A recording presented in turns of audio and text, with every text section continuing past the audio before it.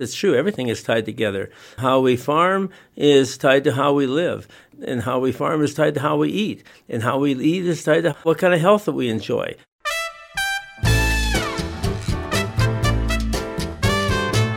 I'm Robin Sussingham, and this is The Zest. Citrus, seafood, Spanish flavor, and Southern charm. The Zest celebrates cuisine and community in the Sunshine State.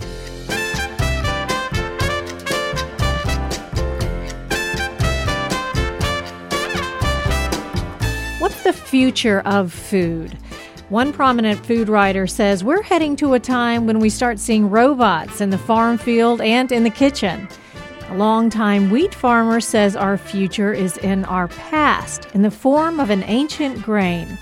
And also on today's show, it's 4th of July in Florida, and our all-American food is not apple pie. It's the Cuban sandwich. Coming up, we'll find out how it's done at the Columbia restaurant. Bob Quinn is a 71-year-old organic farmer, plant scientist, and entrepreneur who is passionate about the possibilities in some of the grains and the farming methods from years ago before massive industrialization of food production. He's the author of Grain by Grain, a quest to revive ancient wheat, rural jobs, and healthy food. His farm is near his hometown of Big Sandy, Montana, and he kindly stopped off in Helena to speak to me. One of his businesses is the ancient grain business, Kamut International. He also started Montana's first wind farm. Hey, Bob, how are you? Good. Can you just tell me a little bit about Kamut wheat? Well, Kamut is actually a trademark, so it's not the name of the wheat. It is a trademark that our family registered about 30 years ago to market an ancient grain, which is a Khorasan wheat, which is a very near relative of durum.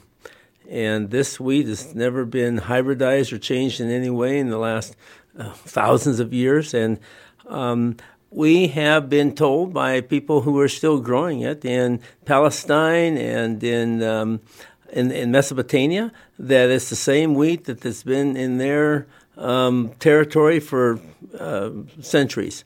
And it's never been commercialized or hybridized in any way. It has quite a low yield. It's a very tall wheat.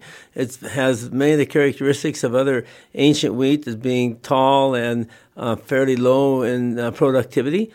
And our particular grain is quite susceptible to some diseases that come with moisture, so we can't grow it any further east than Bismarck in North Dakota, for example, which is halfway across North Dakota. And so it has all the characteristics of what is found with other ancient wheats. Yeah, so it has characteristics of the kinds of wheat before they've been genetically modified or they've been bred in any way. Right, and been improved, as they would say. We don't think it's been an improvement, but they've certainly been increased. The yields have been increased, and that's the main focus of modern plant breeding and even industrial production is increasing efficiency, lowering costs, and trying to get lots of cheap food in very great abundance. So how is it different than modern wheat? You mentioned that it's lower productivity, it's susceptible to different kinds of diseases, but what about the actual wheat itself that someone would eat? Right, those are the downsides, and the big upside is really nutrition, and that's where it really shines. And what we saw was with the ancient wheat diet, there was an increase in antioxidant capacity, a decrease in cholesterol, decrease in blood sugar, decrease in insulin resistance, increases in blood magnesium, calcium, and zinc. So those are all pretty dramatic improvements that people, after a very short period of time, are starting to notice.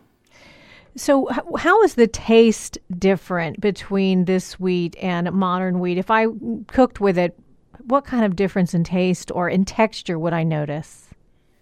Well, the brand is very soft on it, so that you've got two things going. You've got the texture and the taste. The taste is, you ask them out, it's kind of a nutty, a very distinctive, pleasant flavor. A lot of, if you're eating whole grains and from red wheats, the red wheats have tannins in them that give the wheat a little bit of a bitter aftertaste. And so that's normally covered up with sugar. With this grain, you don't need to add sugar to cover up anything because you have a pleasant taste to begin with. You don't have a dark a brand. It's a light brand, the same as with durum. Well, can you explain that relationship between the gluten sensitivity and this grain, the kamut grain? Well, there's a lot of factors that go with gluten sensitivity. It's more correct to really look at the whole problem with wheat as wheat sensitivities rather than just gluten, because it's not just gluten. Some people are sensitive to other parts of the wheat. And to really understand the whole problem, you need to understand that it is coming from two or three different directions. The first is the grain itself. The grain has been altered to make the American air bread so that it will hold more air, and to do that while it ferments, and to do that, the gluten was changed to make it more elastic and better able to hold more air, and sometimes harder then to digest.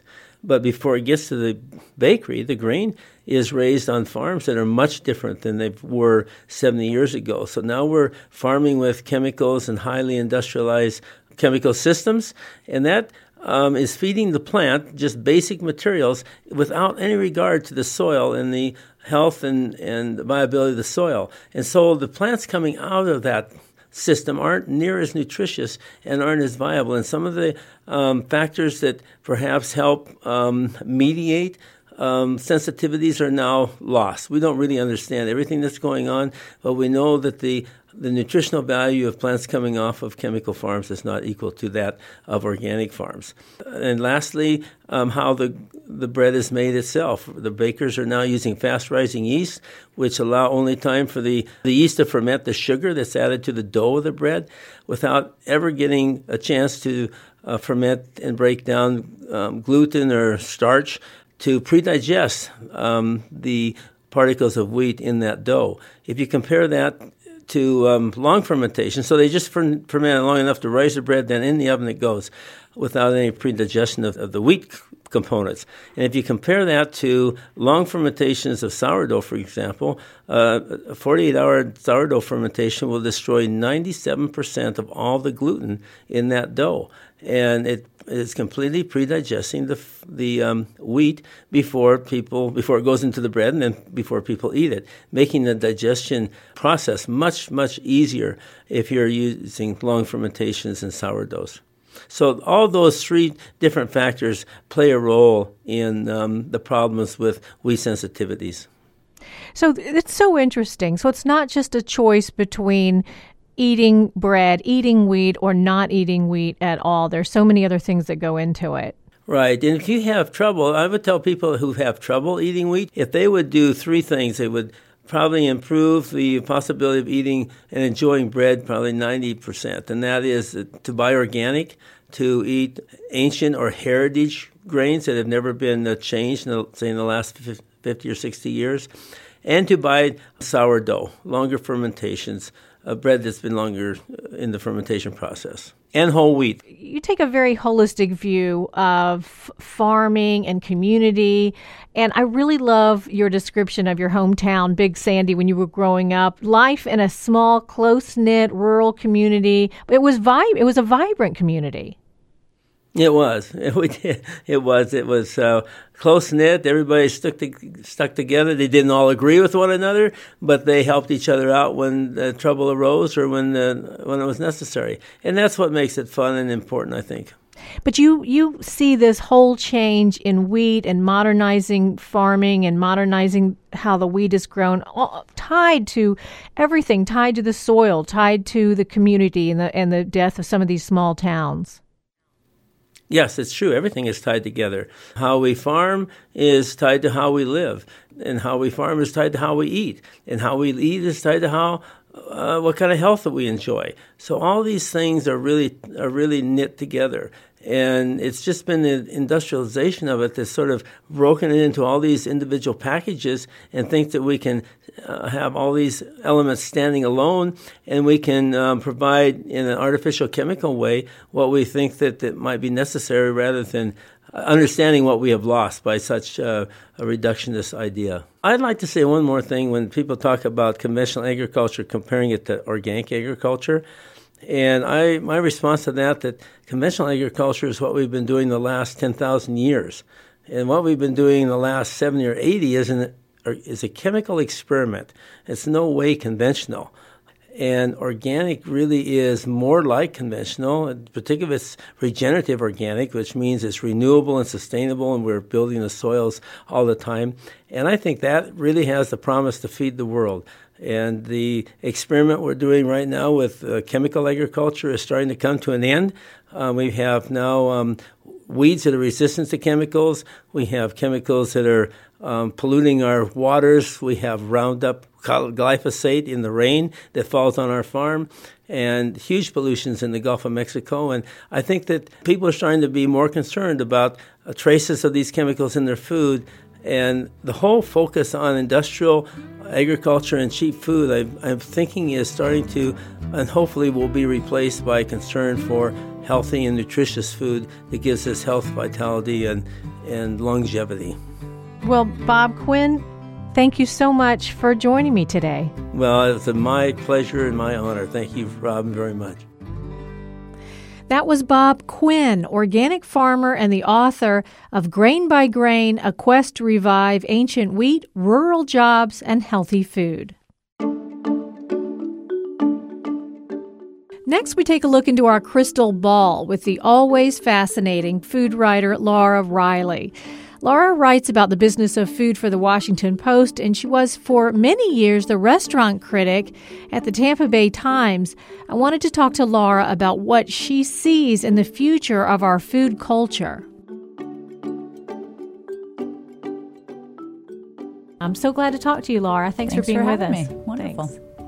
I wanted to talk to you about what you see as the future of food. What are we going to see in upcoming years? I think food is more than any other part of our retail experience or, kind of our commerce. It's so trust-based. We have no way of drilling down. If someone serves you a Dover sole, it's a dark restaurant, it's under a cream sauce. You have no way of assessing whether that's Dover sole. It a lot of times it's tilapia from Sam's Club. Right. I think that's something that we've found again and again. I think the AP did a big series on seafood fraudulence this past year. And I think it is something that we all need to encourage greater transparency in the system, just so that we're kind of shining a light where shysters do a lot of. But how did we do that? Is there any technology in the forefront that's going to tell us? Sure. I don't know if I'm going to want to be lab testing my fish when I go out to dinner. Well, no, not lab testing, but I think that there is technology now, and some people are implementing this, or it's kind of being beta tested here and there, where there would be a table talk or a table tent on your restaurant table that says tonight's fish is snapper and grouper, and you could swipe with your phone and find out precisely who caught that fish and when, and kind of what its supply chain has been since then.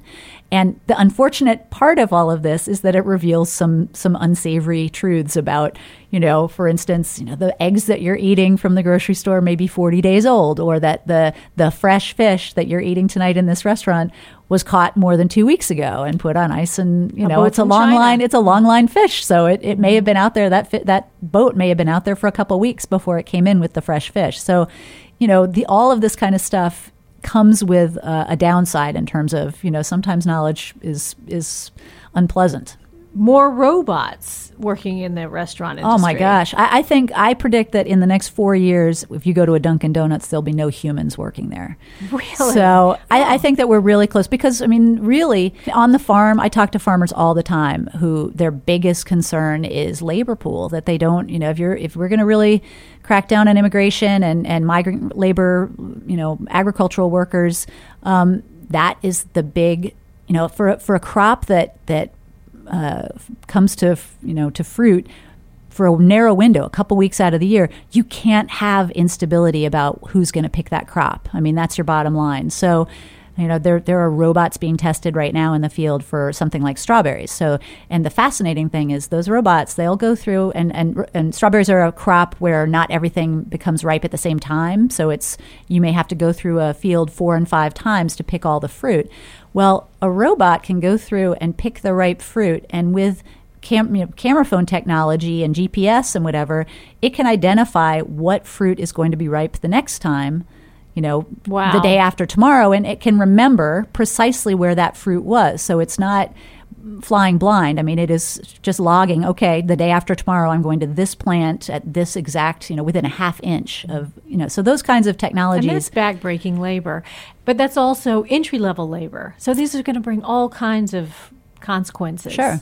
Well, and some of the issue that we have is it's not a political thing. Some of the issues that we have in terms of our immigrant laborers agriculturally, we've always gotten people from Mexico, and the birth, when we started having field laborers from Mexico, their birth rate was 6.2 and ours was 2.2, and now ours is essentially 2.2 and theirs is 2.2. And also Mexico has emerged as a huge agricultural country in its own right. So people who do migrant farm work now have plenty of places that they can do that, domestically in Mexico. And if they're not having as many kids, there are, the future generations of farm laborers are in question. And we've had, so there are lots of reasons why farmers are experimenting with robots one way or another. And I think restaurateurs too. I think that if you're talking about chain restaurants where things could be mechanized, or iPad technology that obviates the need for servers or counter people.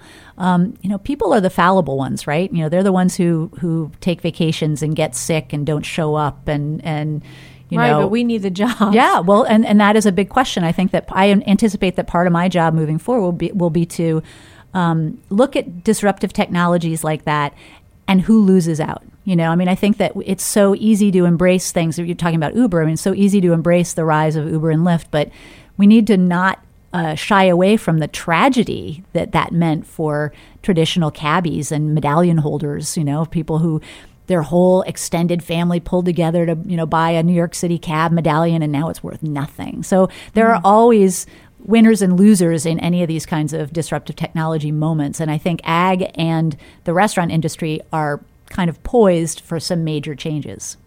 So there's something called facial recognition software at kiosks where you order your food. What is that about? Well, I think BurgerFi, a whole bunch of restaurants, kind of burger chains, have embraced this idea. So first of all, there's, now you can have an app on your phone. So your regular order at a fast food restaurant, at Carrabba's or whatever, that your ordering history has been captured, which I wonder who that information is being sold to. And certainly with facial recognition, I don't think I'm super enthusiastic, even if it saves you a couple minutes. If you go up to a kiosk at, let's just say BurgerFi, something like that, and it maps your face and says, oh, it's Laura Riley. Last time you were here, you ordered a double with the bacon. Yeah, that may save me a little bit of time, but do I really want my... Is this happening? It's happening, yeah. And I think this is something that you have to wonder about who's using that information and for what purpose. Wait a minute, in terms this was of tracking a Tom Cruise movie, right? Yeah, not that long ago. That seems super far-fetched. But I mean, we're seeing it already. Hiding in bathtubs of ice to keep the little spiders from finding us. Yeah, well, I think it's not that That's far horrible. off. Well, I mean, we're seeing Aren't it. people protesting it? The people who are doing the DNA testing. We just found out that all that information is being sold to big database, companies that are tracking our consumer habits and are, I have concerns about that, or that now it's possible to buy a huge TV for $500, and that's because they're tracking your viewing habits and your spending habits and all of that kind of stuff and selling that information. That's why it's cheap. Laura, you're making me really depressed, and I'm always Little Miss Sunshine. We should be just talking about food and great food. No, these are really important topics, and we look forward to following your reporting at the Washington Post. Thanks so much, Laura Riley, former restaurant critic for the Tampa Bay Times, and she now writes about the business of food for the Washington Post. Well, how can a simple sandwich ignite such controversy, you may well ask? When it's the Cuban sandwich and we're in Florida, there's a bitter battle for the title of who had it first and who makes it best. Producer Talia Colon spoke to Andrea Gonsmart-Williams of the Columbia restaurant, who doesn't think there's any controversy at all. For Florida's entry into the most all-American 4th of July food, I give you the Cuban sandwich. I'm Andrea Gunsmart-Williams. I'm fifth generation of the Columbia Restaurant Group, which means my great-great-grandfather founded the Columbia in 1905. And it's still here in Ybor City in Tampa. That's amazing. Still here and still family-owned. That is so cool. So what are some of the dishes that the Columbia is known for? We are probably best known for our Cuban sandwich, which is kind of funny being a fine dining establishment. It's a little controversial. Can you tell us maybe the story behind it? You know, people say it's controversial. In my mind, there's nothing controversial about it. It started here in Tampa. And why I truly feel it began in Tampa is because it's a combination of everyone that immigrated to Ybor City in the turn of the century. You have your Cuban bread, which represents the Cubans, and you've got your ham, which represents the Spaniards. Then you go to your pork, which represents your Cubans again. Then you have salami, which is the Italians, and the pickles and the mustards, which represent the Germans. And so it truly is, and the Swiss cheese, which I always joke is the melting of all of these different cultures coming together. And so in one sandwich, you have a glimpse as to what Ybor City looked like at the turn of the century. A little melting pot. Exactly. So, I mean, I guess what makes it so controversial is Miami wants to stake it for theirs. There's two different differences between the Tampa Cuban and the Miami Cuban. Number one, our bread is far better. We use traditional Cuban bread. Cuban bread doesn't taste as good as it does here in Ybor City, and people joke it's because of the water. There's something in the water that makes the bread taste so great. Something that makes it also different is that Miami doesn't use the salami, which the salami gives it that extra little kick to it. And once again, that's evidence that the Cuban sandwich was founded here in Ybor City. Okay, end of story. Full stop. Absolutely. Tell me about the bread. I mean, is this the same bread that's set on the table when you come to the Columbia restaurant? Because I'm like, just give me a loaf of bread and a doggy bag because I'm going to fill up on that bread. Yes, it is the same Cuban bread that all of our diners get when they come to the Columbia restaurant. We have been buying our bread from La Segunda Central Bakery, which is also here in Ybor City, for over a century now. So they are almost as old as we are, and it is the only Cuban bread we ever used, and it'll hopefully be the only Cuban bread we will ever use. I hope so. What's your go-to here? I'm a vegetarian, so I love just simple black beans and rice, some plátanos, and maybe a mojito on the side. Something else you should try with your black beans. My sister's also a vegetarian intermittently. You should put some diced tomatoes and onions with a little bit of sherry vinegar on top of your black beans. You would never think it, but it's delicious. Ooh, that's good. I'm going to get that next time. But my go-to, people say you have to be sick of the 1905 salad. I eat it probably 5 days a week. I eat the 1905 with turkey. It's my favorite. But then it depends on whatever day it is. Sometimes I feel like having a piece of fish. We've got a great meat selection. And when I really want to indulge, I'll get myself a paella. And it looks like we've got some stuff set up here to make the Cuban sandwich. The famous Cuban sandwich. So what we do here, we actually roast our own pork. We roast our own ham, which is sugar glazed. We use Genoa salami, which has the peppercorns in it, which is my father feels is really important. Swiss cheese, yellow mustard, no mayo around here, or lettuce and tomato, and of course the pickle. So when you start building your sandwich, you start with about a 9-inch piece of Cuban bread, and you start layering it from the bottom up. And it's important that you layer in a particular order so that way it hits your palate just right. My father can literally bite into a Cuban sandwich and say, it's not layered right. It's unacceptable. Someone's fired. It's not. He'll go to the kitchen and he'll open it up. So you start with your ham. And something I never realized while growing up is that you need to layer the ham, all the meat actually, in a very even layer. So that way each bite tastes exactly the same. So we've got our ham, then we're going to go to our roast pork and put that on as an even layer once again. And how would you describe the thickness or thinness of how the meat is sliced? It's not thin, it's not thick, it's kind of just right. Maybe an 1/8 of an inch thick. That Goldilocks quality. Exactly. And then we're going to do our Genoa salami that's got the peppercorns in it. And there is that cheese, the Swiss cheese that we said is like the melting pot of it all. We're going to top the top piece of the bread with mustard. You don't do both sides because otherwise your mustard is going to become overwhelming. I noticed you didn't do the bottom, and I was a little skeptical, but I'm like, hey, this is your journey. I'm just going on it with you. I've done this a couple times, trust me. Okay, so she's got the mustard evenly layered, and she's got some sliced pickles. Are these pickles? I don't know two what the deal is pickles behind the 2 pickles. Because, you question, well, each bite's supposed to taste exactly the same. a little stingy with the pickles? Just 2. Two pickles. It's a surprise. I guess it's there like, wasn't a lot of Germans in Ybor City. will this bite have a pickle? We don't know. It leaves a little mystery. And that is how you build the Cuban sandwich, at which point then we would brush it with butter and put it on the press, and you press it until it's crispy. But, of course, some people like it eating it cold. Okay, so you're brushing it with butter? Butter.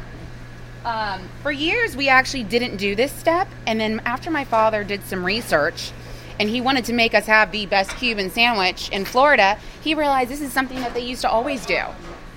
Okay, and go on. Go ahead. And so we started doing that in the restaurant. All right, she's putting it in the press.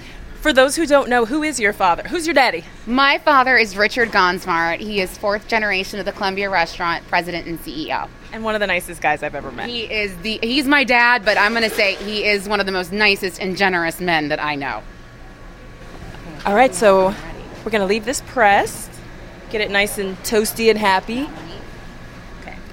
So now, when you cut your Cuban sandwich, you cut it on a diagonal. And some people say, well, why do you cut it on the diagonal? It's so that first bite's so easy. You just point it right into your mouth.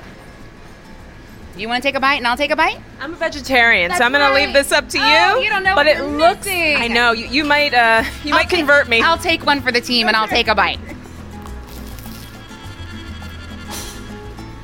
Delicious. It's delicious. All right, Andrea Gonsmart Williams, it's been a pleasure. Thank you so much. That was the Zest producer Delia Colon speaking to Andrea Gonsmart Williams. As Delia said, we've got a recipe for the Columbia's Cuban sandwich and the recipes for glazed ham and roasted Cuban pork on our website, thezestpodcast.com. Thank you so much for joining us. If you like what you hear, rate us on iTunes and please subscribe. We've also got a very nice newsletter with cooking ideas and recipes that you can subscribe to through our website, thezestpodcast.com. I'm Robin Sussingham. Delia Colon and I produce The Zest with help from Megan Trimble, Mark Hayes, and Craig George. The Zest is a production of WUSF Public Media.